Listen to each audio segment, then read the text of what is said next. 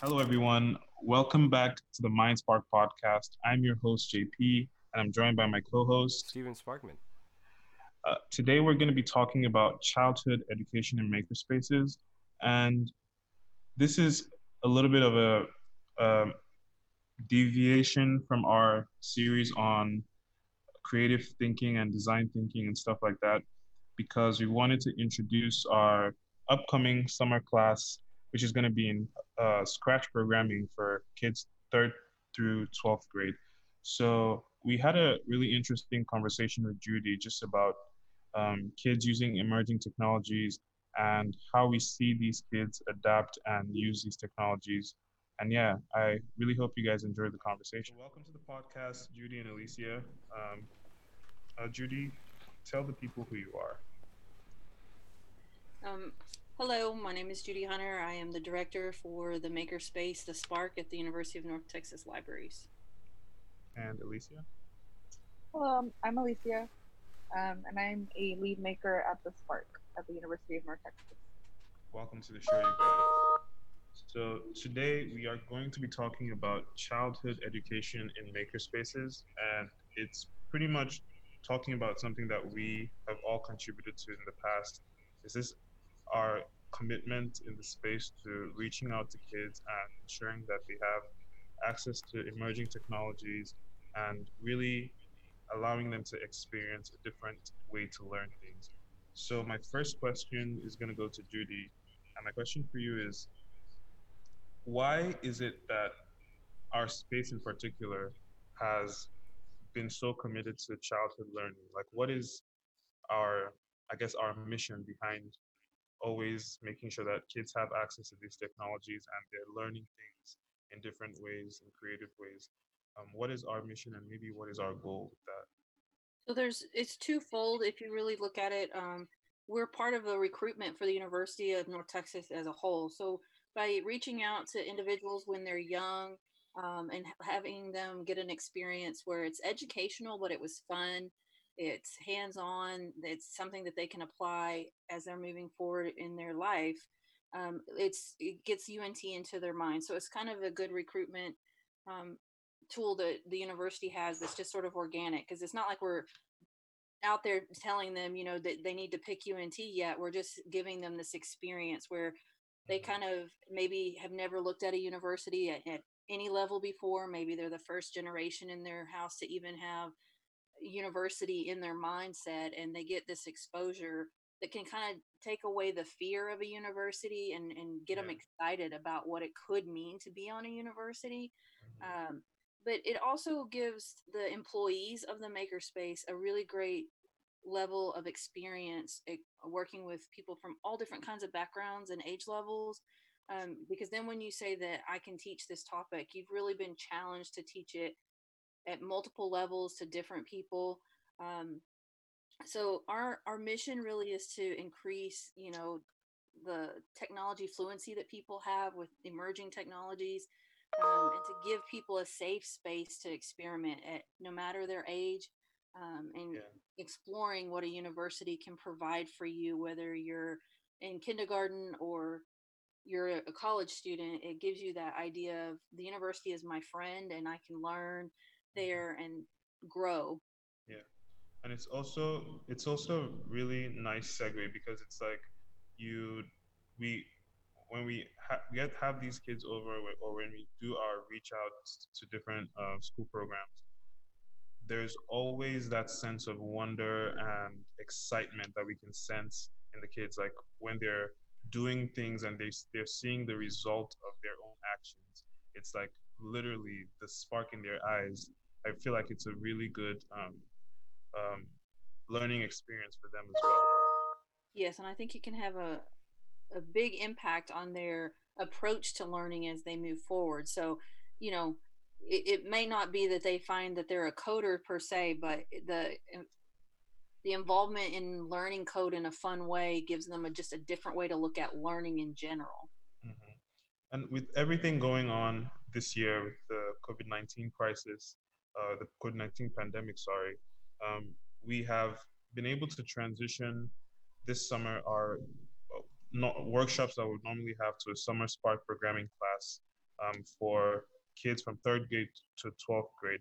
So, Alicia, my next question is for you, since you've been kind of planning the syllabus and the activities that that the students are going to learn when they're with us. What has that experience been like for you, um, teaching or creating a program for kids versus creating a program for just adult learners? So it has posed a few challenges just because kids learn differently than obviously college students or high For school sure. students. Yeah. Their developmental level is not where a high school or college student would be. So we have to take into consideration that every little detail does matter when you're trying to teach kids. You have to set your ground rules and everything in the beginning, and Yeah. then making sure that there's a kind of vocabulary and that we're making ourselves readily available to answer to any kind of questions when we do give them that kind of vocabulary, such as like for example, since we're doing Scratch programming language. um, there's certain things like the scripting area, the code blocks that we go over, and we want to make sure that they understand all that. Yeah. And it's So interesting definitely when because I'm doing, yeah, oh, go go ahead. ahead. Sorry, go ahead. Definitely when I'm doing like a workshop for college students, it's completely different because I don't go into depth as much because I go ahead and think that they're probably going to understand the majority of it without me having to go into like specific details. Yeah, Whereas for with the sure. child, it's different. Yeah. And Mhm. it's interesting because Judy actually mentioned something that has kind of stuck in my brain. It's that we always just assume that, the younger generation are tech savvy, they have their phones and they were born in the age of the screen and everything like that. But then doing, I guess, your practice sessions, you realize that there's actually a lot that kids don't know about technology. Right. Yeah. One of the things that we found out was a lot of the kids didn't know how to switch between tabs on Hmm. like Google Chrome or Firefox. So we had to go over that with them. Also, Right. saving their projects, we have to go over with them, which for us as adults or college students, high school students, we automatically just know how to do that. We Yeah. don't have to be shown how to do it. So we do have to take those extra steps to make sure that they're understanding all that stuff. Yeah. This is completely unrelated, but I have a friend who um, one day he was doing homework and he had this Chrome tab open, and Mhm. it was just like a huge, I don't know, not like just like a really long wall of text, and he was looking for something specific, and I said, why don't you use the find function in Chrome? And he's like, what? And he's like in his senior year, and Yeah. I proceed to show him how the find feature works and showed him that he could search the whole document without actually reading through it. And he almost Yeah. shed tears because he's like, imagine how much time and like effort he could have saved throughout his undergrad career. But I Right. digress. Yeah.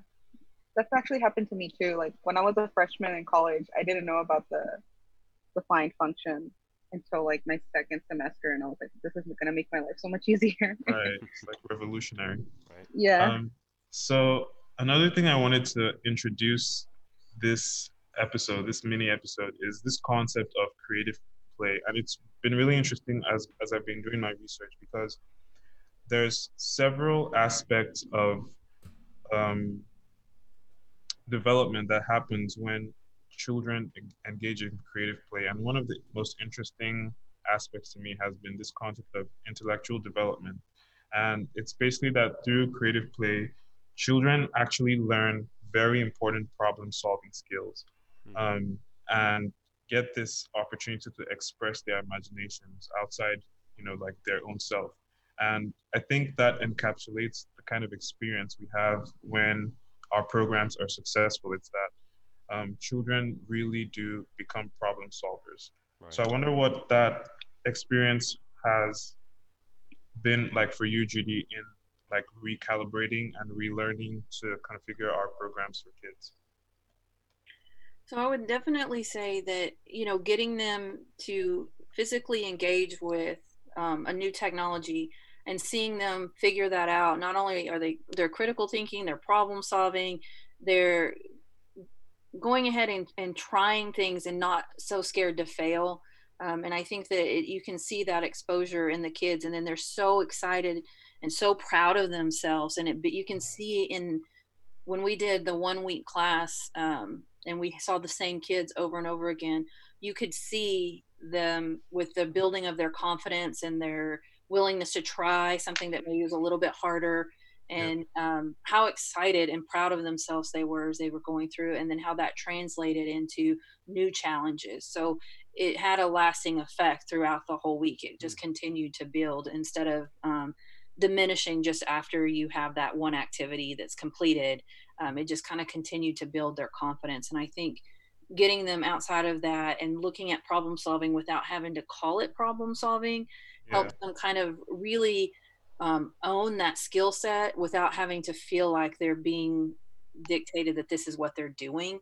Hmm. And I feel like the students, what we see with the kids that are in our programs, is a true growth in their experience and what they're willing to give a shot, fail, learn, and that comes into that troubleshooting and critical thinking about how this problem was developed. Right. Um, for both of y'all, I guess, do y'all see like a trend with your older students and your between your younger students that the older students that come in and want to learn in the makerspace have had those experiences when they were younger of being exposed to new ideas and creative play and just learning to get over the fear of just trying something new, or has it differed of what y'all seen? So, from my experience with the various, so it really depends on probably more of their upbringing and who their parents are. So you Right. can tell the kids that we get that their parents are letting them experiment and do these things at home, versus kids that they're like deer in headlights. This is the first time they've ever experienced it. Right. Um, and I will say that we design most of our programs around those individuals that haven't experienced it before, Right. as we're still adventuring into this outreach to K through 12. Right. So it's one of those things that that you it's not necessarily the age that makes the difference. It's usually more about the exposure that they've had in the past. Right. But one of the first programs that we did is during University Week. We went out to an elementary school and we had what we called a technology playground. And so we had about 6 different stations, and we allowed these students, and we did third, fourth, and fifth grade, but we were allowed to engage with second grade, but we didn't have them go through ours. Instead, we had them show us the programming stuff that they were doing. Right. And even though they were already exposed to all this programming stuff, they were still really excited about the new things that we were bringing in. And you could see that they were already thinking about how they would work differently than the robots, because they, in second grade in this elementary school, they had dot and dash, so that they're a little robot that's with graphical programming that's right for that age. And even though we Right. had makey makeys, which use scratch programming, the kids saw it as something completely different, but they were already trying to think of how they could code that to do what they're getting the dash and dot to do. Huh. Really interesting. I don't know if Yeah. that answers you. No. Yeah. That's very interesting. Yeah. And to add on to that, from my experience too, whenever we're doing these outreach programs, you always see the kids that are kind of struggling, but at the end they're really satisfied with what they learned. Right. So it's nice to see that too, that they're still very engaged and they still want to learn all the information that we're trying to give them. And then a lot of times it does make a difference for these kids, and they go out and they explore these kinds of fields on their own, which I think is one of our goals that we're trying to do, is to get younger Definitely. kids interested in like STEM and STEAM related fields. Alicia, so following from that, I actually kind of thought about something because we both taught a lot of these workshops, and Hmm. one thing that I feel like is a recurring theme in the successful kids in this program, not that none of them are or like not all of them are successful, but the most successful kids are really the most flexible, because we can't even prepare for all variations of what's going to happen during the lesson. But the kids that are most flexible and most adaptable tend to always just keep pushing through it until they make their final project or whatever the end goal is for that session. Right, and I think that has a lot to do with like just I think what helps is the whole makerspace atmosphere, because like a makerspace in general, you have to be Mhm. really flexible and be able to change around a lot. Right. So a child that's able to do that, I think, just adapts to everything better when we're teaching it.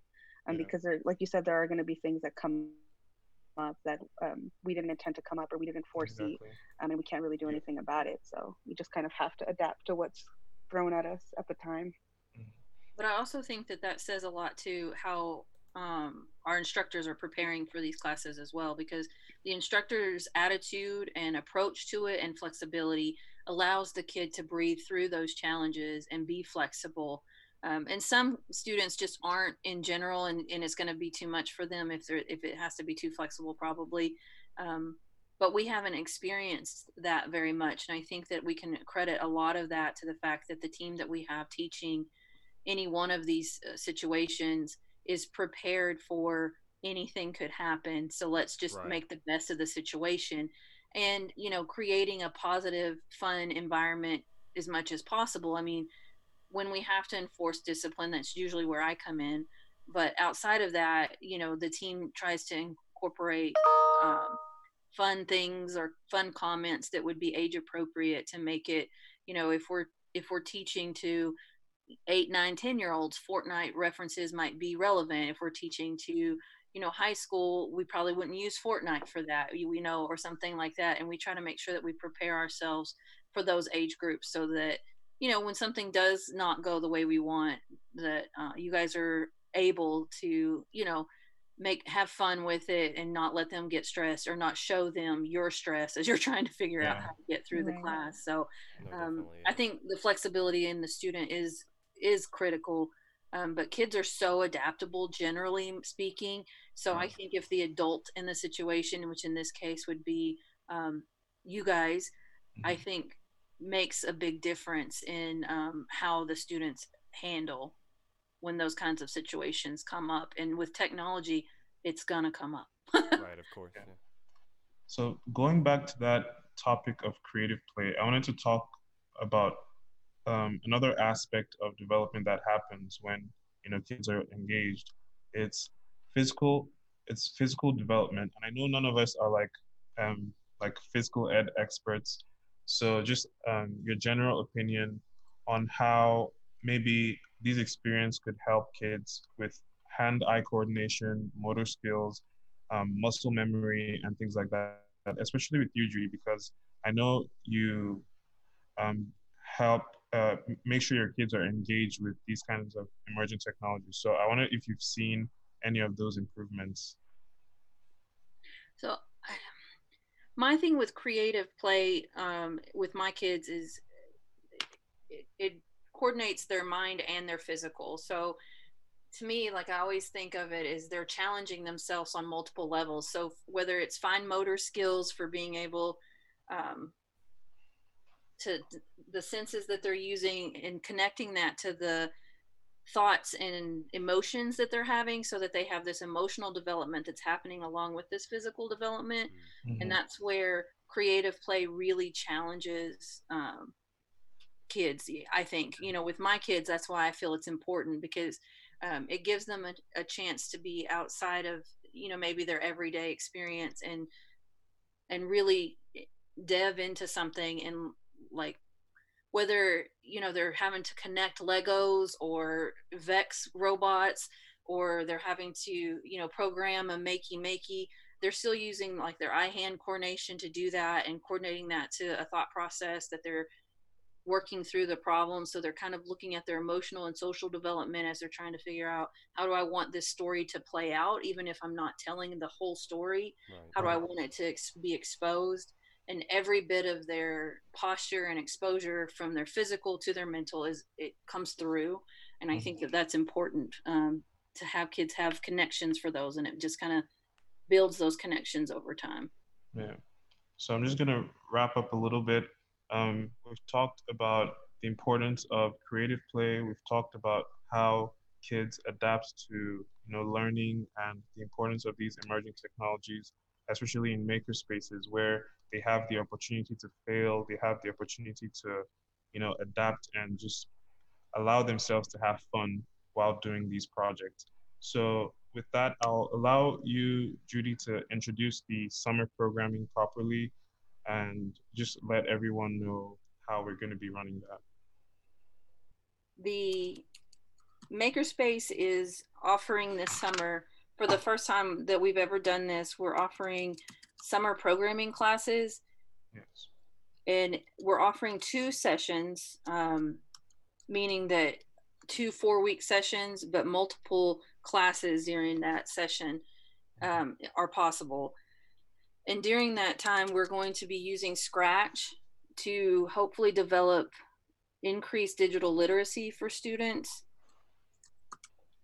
And the first session is really designed on getting students prepared for using Scratch programming.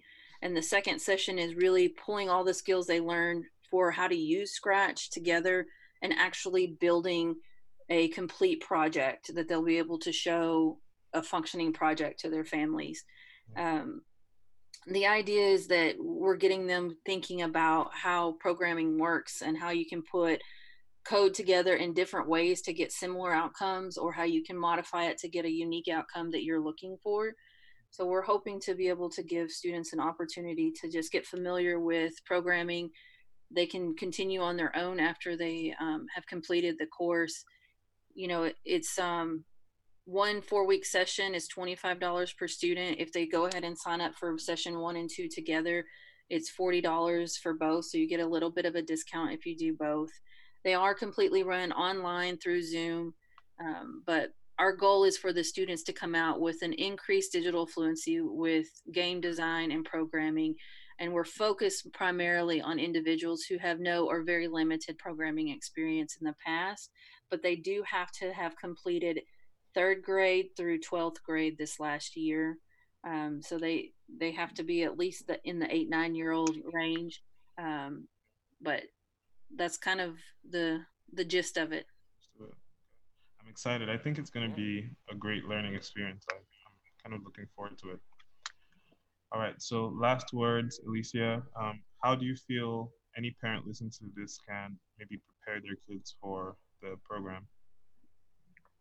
Um, in the ways of preparing it, I think just having to just prior to the actual lesson starting, just kind of going over Scratch, making sure that they understand where to go of their with their saved information and stuff like that. We'll be going over that as well in our first sessions. But for the most part, it's going to be a really interactive kind of lesson. So the best way to prepare, I would think, to just be a little informed about what Scratch is, Yeah. and then the rest of it is just going to be up to the teachers and us teaching them about the different kinds of things that they can do in Scratch, because it is such, um, it's very like malleable. You can do a bunch of stuff with it. You can do interactive stories, you can do games and things like that. So just pretty much just being aware of what it is and what can What be they're going to taught. be doing. Another thing would be just using getting familiar with Zoom for the parents to kind of go over with their kid on how to switch through the web tabs, because we will be using Zoom for these meetings. So one of the things that we do throughout the sessions is share screens, and sometimes you have to go to your Zoom tab to do that instead of be on your the tab that has Scratch. So just kind of going over that information and how to switch between those two tabs on your web browser. Yeah. Yeah. Awesome. Awesome. Well, it's been great having you guys on, and we will talk to you soon.